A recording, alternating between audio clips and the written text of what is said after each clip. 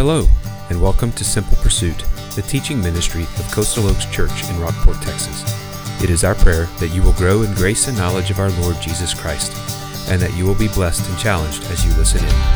Grab your Bible, because here is today's teaching.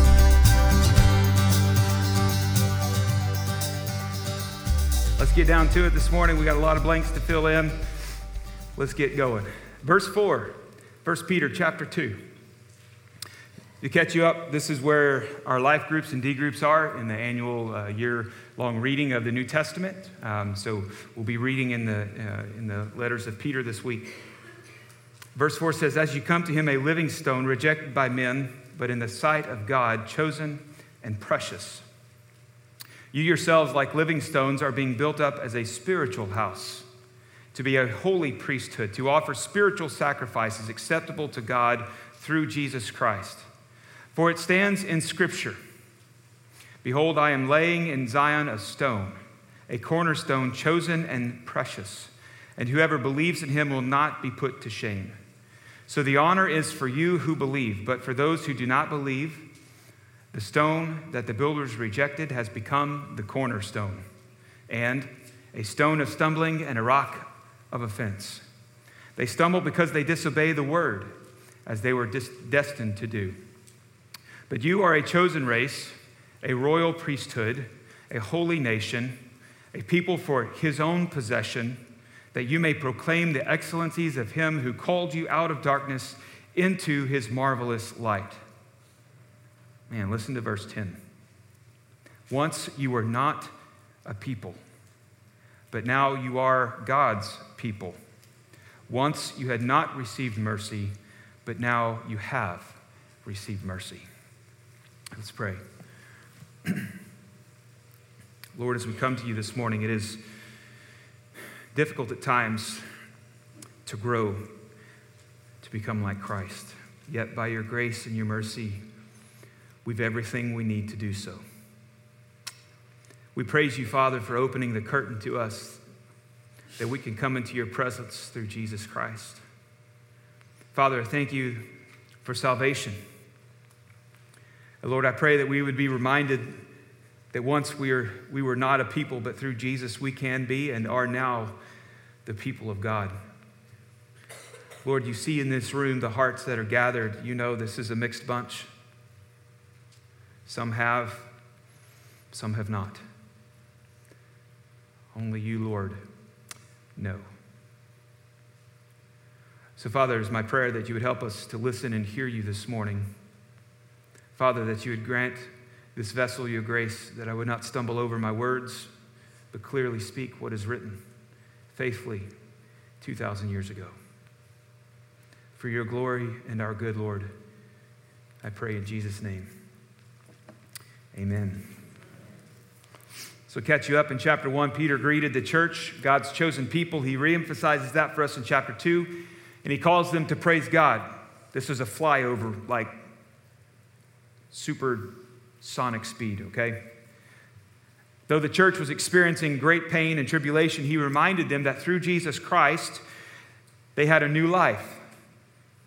That these trials were meant to strengthen their faith in Christ, to expand their testimony of the church, to spread them out and to spread the gospel in doing so. And he says, don't let what's happening now deter you from pressing on. It's a very similar message to what Paul would write. Always remember the glorious future of the church with Christ in heaven. To end chapter 1, he calls them to obedience, and he calls them to love one another. As we look into chapter 2, and Peter now describes how God is building Christians, how God is building the church. He's building you into something grand and glorious. What I find so wonderful about Peter's letter to the struggling church is that there, in this chapter, you find his blueprint for the church. So first this morning, we're going to identify Jesus, and then we're going to go on and to discuss how Jesus changes things, takes us from dead stones to living stones, and builds us into the church. First, let's identify Jesus. He is the living stone, first and foremost. As we identify him, Peter tells us in verse 4, "As you come to him, a living stone, rejected by men, but in the sight of God, chosen and precious." The rock and the stone imagery is common in Scripture. I read for you in Psalm 34 this morning to open, and Peter. See, I've been in Paul so long, I'm going to say Paul instead of Peter, but I mean Peter, okay? So just don't email me this week. What seminary did you go to? Look at verse 3. He says, if indeed you have tasted that the Lord is good, right? So he's referencing back to Psalm 34. If you have tasted and seen that the Lord is good, verse 3, then as you come to him, because once you know that the Lord is good and you trust in him, you're going to come to him. You should come to him. It should become natural to us that we come into his presence. So as you come to him, then he pauses for a moment, that thought. He picks it up again in verse 5. But as you come to him, pause, the living stone. That's who you're coming to. That's why we want to stop and identify this Jesus.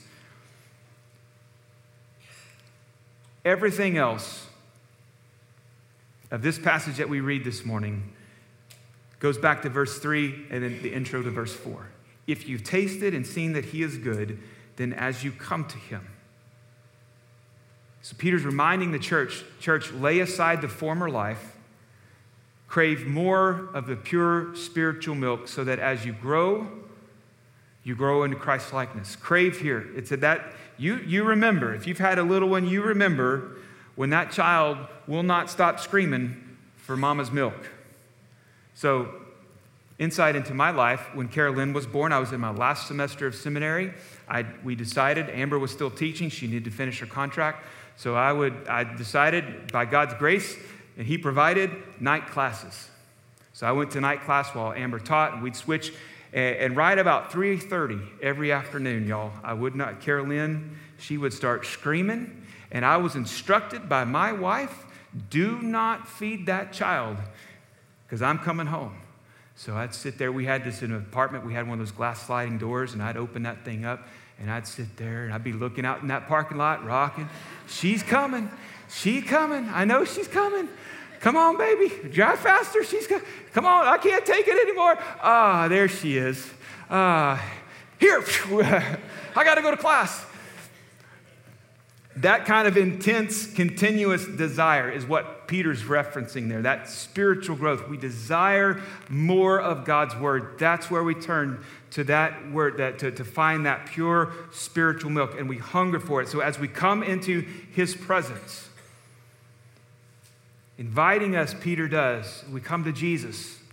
We come to Jesus first as the living stone. Think of some of the great stone statues in our culture, in our world today. Over the years, they've been developed. Maybe some of our faithful church fathers from the past, but when I started thinking about that, I thought immediately of Michelangelo's David or Moses statues. There's Rio de Janeiro's Christ the Redeemer looking over the city, standing there. But those are rocks. Those are images, really, which we're technically not supposed to do.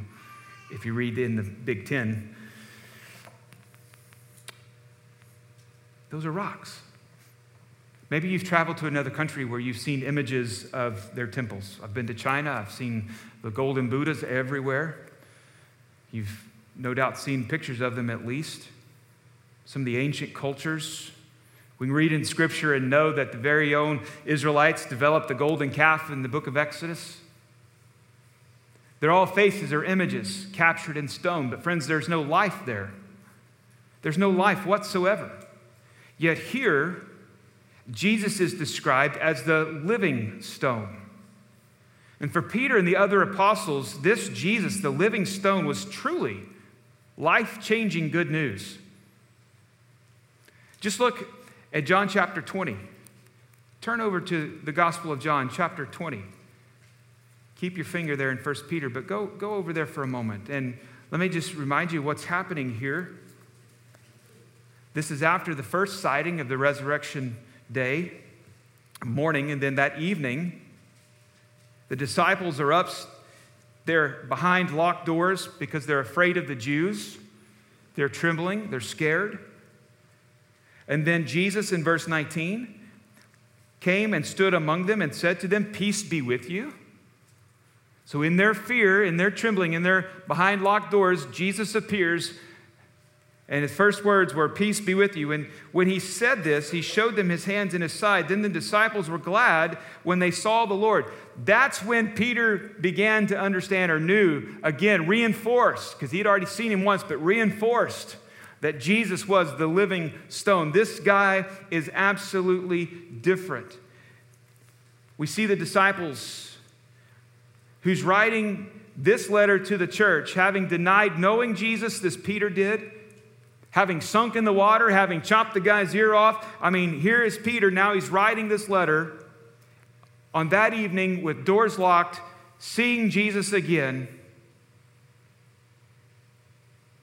Fast forward a couple of weeks after John chapter 20 and Acts chapter 2, the day of Pentecost. The disciples in the church have been praying. The Holy Spirit comes. They go out and they start preaching, and Peter's sermon is captured. And in Acts chapter 2, verse 24, the one who denied knowing Jesus is now proclaiming Jesus. God raised him up, loosing the pangs of death, because it was not possible for him to be held by it. To these very same Jews, in Acts chapter 3, verse 15, Peter writes, "You killed the author of life, whom God raised from the dead. To this we are witnesses." Verse 16, and his name, by faith in his name, has made this man strong, whom you see. They had just healed a man. The faith that is through Jesus has given the man this perfect health in the presence of you all. So here is here's Peter proclaiming Jesus, having denied knowing him, having been behind locked doors. Now Peter writes to the church, this is the living stone. As you come to him, remember, he is the living stone. Peter had firsthand knowledge of that. That first identifying marker of Jesus to Peter is that he is the living stone. He is living because he is resurrected from the dead, for which Peter was absolutely an eyewitness. Look at chapter 1 of this very letter, 1 Peter chapter 1. Look at verse 3. After his introduction, his first statement that he makes in verse 3. "Blessed be the God and Father of our Lord Jesus Christ, according to his great mercy. He has caused us to be born again to a living hope through the resurrection of Jesus Christ from the dead." If your hope is in a dead statue, a dead stone, there is no hope. It's a dead hope. But here, Peter says he is the living stone, and because he is the living stone, we have been born again to a living hope because Christ has been raised from the dead. How can a lifeless stone image give a true and lasting living hope? It can't. But because Jesus is alive, that is where our living hope comes. And here's the next step. He's not only the living stone, he is also chosen by God and precious to God. Look again at verse 4. He is the living stone, rejected by men, but in the sight of God, chosen and precious. Rejected by men, yet chosen and precious. Verse 20 of 1 Peter chapter 1, Peter wrote, he was, speaking of Christ, he was foreknown before the foundation of the world, but was made manifest in the last times for the sake of you. This should help us to understand the eternal nature of who Jesus is. He was, he is, and he will always be. There are some cults out there that will call themselves Christian, and they're not because they get this part wrong. Well, that's one reason why they're not. But they would say that Jesus was created. Jesus has a brother named Lucifer, right? Totally off the rocker on that one.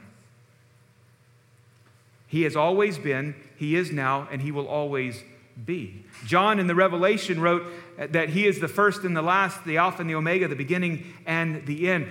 He was foreknown before the foundation. God had his plan before he ever sent his son. He had it planned that he would send him. In eternity, the Father predetermined the Son would be the one, that his Son would be the Redeemer. In our timeline, after the fall, because God is over our timeline, right? He's not bound to our time. He's outside of our time. But in our timeline, after the fall, Genesis chapter 3, the Lord told his creation there that there would be a Redeemer, that he would come as the snake-crushing Redeemer who would pay and set things right for the sin that broke everything. Jesus is the chosen one of God, yet we rejected him. Rejected by men, Peter wrote. Do you think anything would be different today? In a couple of months, it's hard to believe, but in a couple of months, the Macy's Thanksgiving Day parade will be on Thanksgiving Day morning. Do you think if Jesus was riding in the back of that parade rather than old St. Nick, you think he would be cheered and woohooed? I doubt it. He'd be jeered and booed because he's rejected by men. Still today, men and women reject him. But what I love is that the fact that he was rejected by man did not alter his standing with the Father. The Father loves his Son. And to the Father, his Son is still precious and chosen. You parents know what I'm talking about the first time you hold that little one in your arms. One of the favorite pictures of my dad was, we've had a couple of opportunities when he first held our babies for the first time. The one that really sticks out in my mind was when he held Ben for the first time. I've got a picture of that one. I don't know where all the others, but I have that picture. And he's crying. He just looked at him. He's crying. How precious that moment is. This is what the Lord, do you remember what the Father said when Jesus was baptized? You remember what he said from heaven? This is my Son with whom I am well pleased. That's my boy. And I'm happy with him. God placed infinite value upon Jesus. Precious describes the costly redemption that would come through Christ. Look at, again, chapter 1, verses 18 and 19. He says, knowing that you were ransomed from the futile ways inherited from your forefathers, not with perishable things such as silver or gold, but with what? The precious blood of Christ. The precious blood of Christ. He is a living stone. He is God's chosen and precious one. We also see that he is, in verse 6, the cornerstone. He is chosen and precious, a chosen and precious cornerstone. You guys that are builders and carpenters and handy like that, you know more about this stuff than I ever do. For when I build something, it's crooked. And I got pieces of wood where there shouldn't be pieces of wood just to make sure that it's going to stand up. But here, Jesus is the cornerstone. You know how important it is to have that foundational stone set. Whether it's a home or a skyscraper, that first corner must be set. It must be square. That foundation must be right. It must be set absolutely correct. If it's not in line, everything else from that first piece would fall apart. It would not stand when the storm came. But everything else takes its line from that very first stone. That is a reference to Jesus, especially in the days of Peter. That cornerstone was set first. It is the foundational stone upon which everything else will grow. If it's cracked, if it's off-centered, if it's damaged, the building will crumble. But yet here we have Jesus, the precious, chosen, living cornerstone, rejected officially by Israel. That's a key, but the foundational element of what God is building, which is the church. He is the foundation stone, precious in every way, cornerstone, the church of Jesus Christ. And as we read Peter, I'm reminded of when Peter would confess Jesus as Christ, Son of the living God. When Jesus turned to him and said, Peter, what about you? Who do you say that I am? And Peter made that confession. You are the Christ, Son of the living God. And Jesus' words to Peter are captured in Matthew chapter 16, verse 18. He says, I tell you, you are Peter, and on this rock I will build my church, and the gates of hell shall not prevail against it. Now that can be a bit of a debatable verse as to who the rock is. I, for one, take the rock as the confession that Peter made. But even if it is Peter, in a sense, it is in the sense that Peter preached at Pentecost. He preached the gospel for the very first time in public without Christ being present physically. He was the one with the other disciples that also were proclaiming the gospel message. What Peter's saying here is that the church is founded on the foundational cornerstone of Jesus Christ. He did not preach Peter, he preached Jesus Christ. Therefore, Christ is still the cornerstone. He's still the living stone. There's also one extra one here I want to share with you. In verse 8, Peter says, he is the stone of stumbling. He is the stumbling stone. He's a stone of stumbling and a rock of offense. When the claims of Jesus came front and center to the people of Jerusalem that very first time, and every time since then, it is either going to be received and trusted in, or it is going to be rejected. But when the claims from Jesus of the gospel come front and center today to a man or woman, they will never be the same again. For they will either believe and accept and trust Jesus, therefore receiving new life and becoming a living stone themselves, or they will reject Jesus and then stumble over him, the rock of offense. That man or woman will either become a precious living stone, which craves the milk of like a newborn baby, and then they would join the church of being built up, or they'll stumble over the truth. If you reject him, you stumble over Christ, the stone. You stumble over Christ because you refuse to believe him and obey him. He is the one. By his own words, he is the one. In Luke chapter 20, Jesus taught a parable. In Luke chapter 20, verse 18, this is the end of the parable. He says, everyone who falls on that stone will be broken to pieces.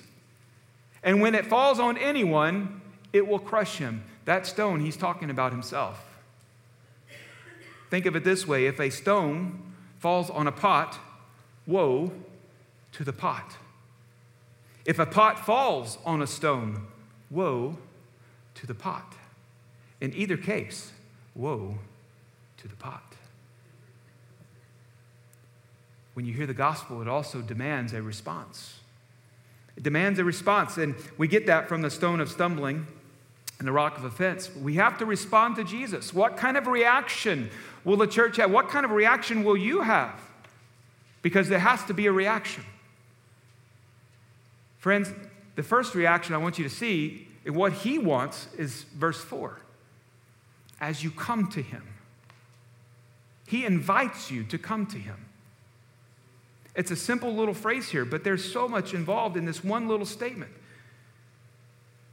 This echoes Jesus' own statement in Matthew chapter 11. Come to me, all you who are weary and heavy burdened, and I will give you rest. That's not meaning a good Sunday afternoon nap. Rest from pursuing salvation. Rest from trying to be good enough. Rest from trying to do all the things. Just resting in the salvation that Christ provides. It is a simple yet profound invitation from the divine Son of God. As you come to him, from the living stone, as you come to him, from the Son of God, he says, come to me. Draw near to me. Peter echoes, as you struggle in this life to live that obedient life, as you come to him, just the fact that in Christ Jesus you are now able to approach the throne of grace, that you are able to approach God on his terms through Christ, that there you are able to make your petitions known and offer up your prayer to him. You don't need the priest to do it for you. You don't need me to do it for you. You don't need our deacons to do it for you. Now, it is nice to have someone praying for you. Absolutely. Praying with you. Absolutely. But you don't need me. God hears your prayer, Christian, just as much as he hears my prayer. So pray. Draw unto him. Listen to his invitation as you come to him. It's an invitation. He assumes you are coming to him. As you come to him, as you draw near to him, there's three ways, at least three, that we could do that. One is worship.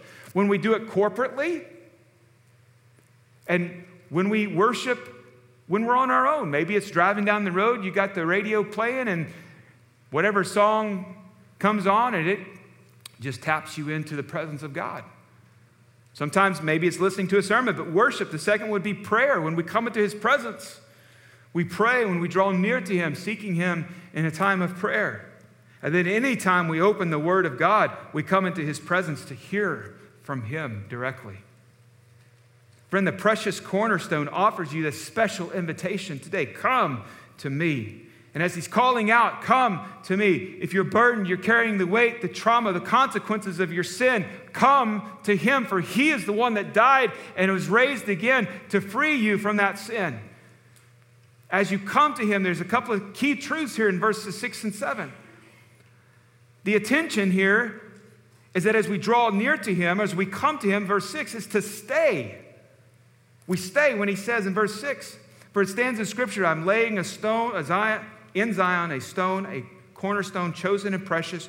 Whoever believes in him will not be put to shame. There's an intention there for us to stay with Christ. We don't just come and then leave, but we come and stay, right? That intention to stay is also seen in that we too are being built up into the church, into precious living stones.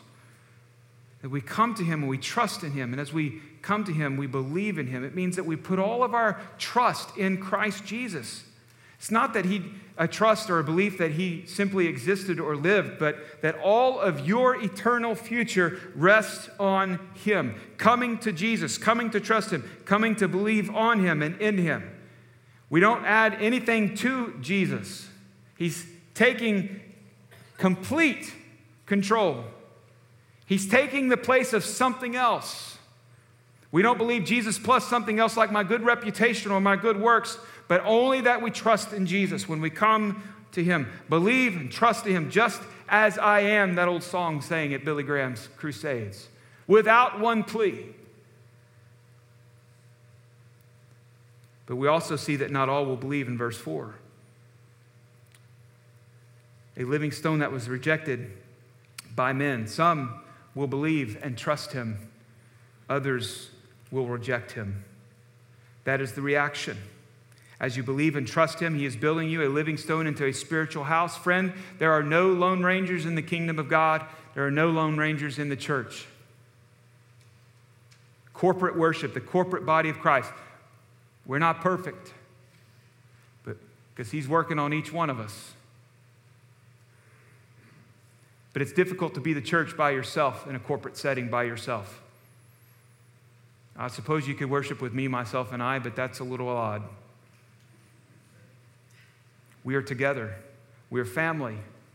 Every church that's meeting in town this morning, even right now, we are still one church. We may be meeting in separate locations, but we belong in one body with one head, that is Christ. There are no lone rangers in the building with Christ as a cornerstone. Corporate worship, partnership in the gospel of the local church is vitally important. Somewhere along the way, people have come up with the thought that the local church is not important and trivial, but not when you read Scripture. So that's the reaction. Some will believe and trust him and become living stones, being built up into the church on the cornerstone, and the rest are going to reject him. That's the other reaction. Some will respond by rejecting. That's a sad and quite depressing place to be when someone rejects Jesus. When someone walks away from the gospel, it's hard to stomach. For one, when you trust in Jesus, you're destined for eternal life. But when you reject Jesus, you're destined for eternity in hell. And that's what will happen if you continue to reject him.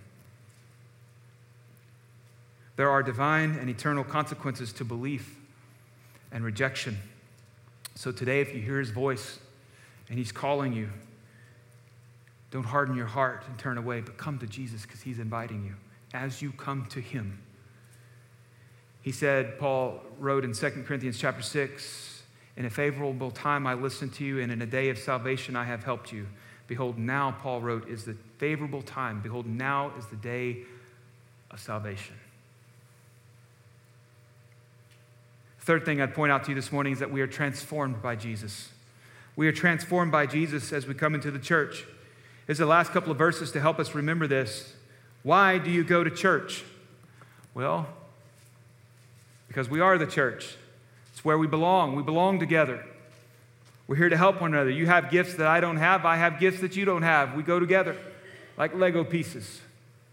He fits us together into a beautiful picture, a beautiful thing called the church of Christ. But you may say, well, I go to church because it's tradition. I got drugged to church. You bring your children today because you think that we'll help you raise them right. We'll do our best, but it's not all on the church. Maybe you came looking for a weekly pep talk to help you get through the work week, a little pop psychology for your soul. There's books written on that kind of stuff. I wouldn't read them. Maybe you could come for community and friendship. Those are important, absolutely. We are the community of God. But that's not the only reason.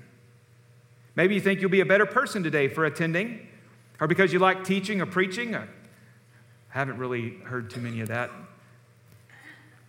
But it does boil down all to consumerism. What can the church do for me? I don't find that written in 1 Peter chapter 2. If the church is another view of, in your view, is another part of the schedule, then you've got a low view of the church. You've got a small view of the church. Peter sets the truth for us here. He sets it for us. He has not given you the church to fit your plans or my plans or our priorities. He has given you the church to serve his plan, his priorities, and that is to see that every man and woman comes to Christ. And so we see a couple of things of what Christ is doing. We've identified Christ. There's the reaction to Christ. And now we see that in Christ we are built up. One, he puts us together. Look at verse 5. You yourselves, like living stones, are being built up as a spiritual house. Not the four walls that you see around you, right? Spiritual house. That when we leave this place, the church leaves the building. When the church goes to H-E-B today, or the church goes to your favorite restaurant, the church is there. When you go home and have lunch, the church is there. When you take your rest this afternoon, the church is resting. When you go out to work tomorrow, if you have to work on Labor Day, then you're going to work. The church is going to work. Wherever you go, the church is going. But he puts us together because we are living stones being built up as a spiritual house. We are individuals. But we are not freelance Christians. When we come to Christ, we are a part of the church, and he is building us together as living stones. This is a whole nother sermon. But every single one of you, every man, every woman, every boy and girl that is in Christ, you are a brick. You are a living brick.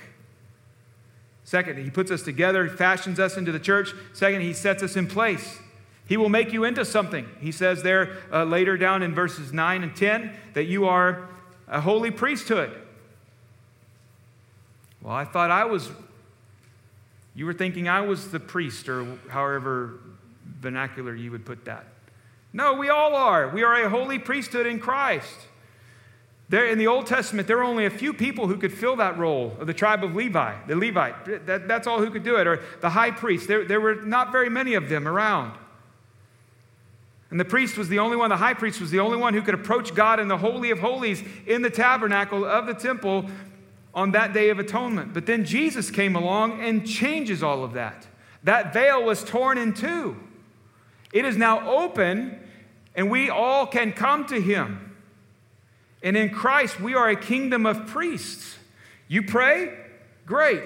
You can pray and spend time with the Lord? Yes. Why? Because you are in the holy priesthood. We don't need the high priest. You don't need the pastor to even intercede. Now, I will, because it's part of what my calling is. Our deacons will intercede for you, of course, because we are the church. But you don't need us to do that. You can approach the throne of grace with confidence because Jesus Christ is the living stone, and he has called you, and you are now part of this holy priesthood. You can open your own Bible, read it, pray, and ask God for discernment and wisdom and understanding. The Holy Spirit will speak through you because he indwells you because you are a believer in Christ.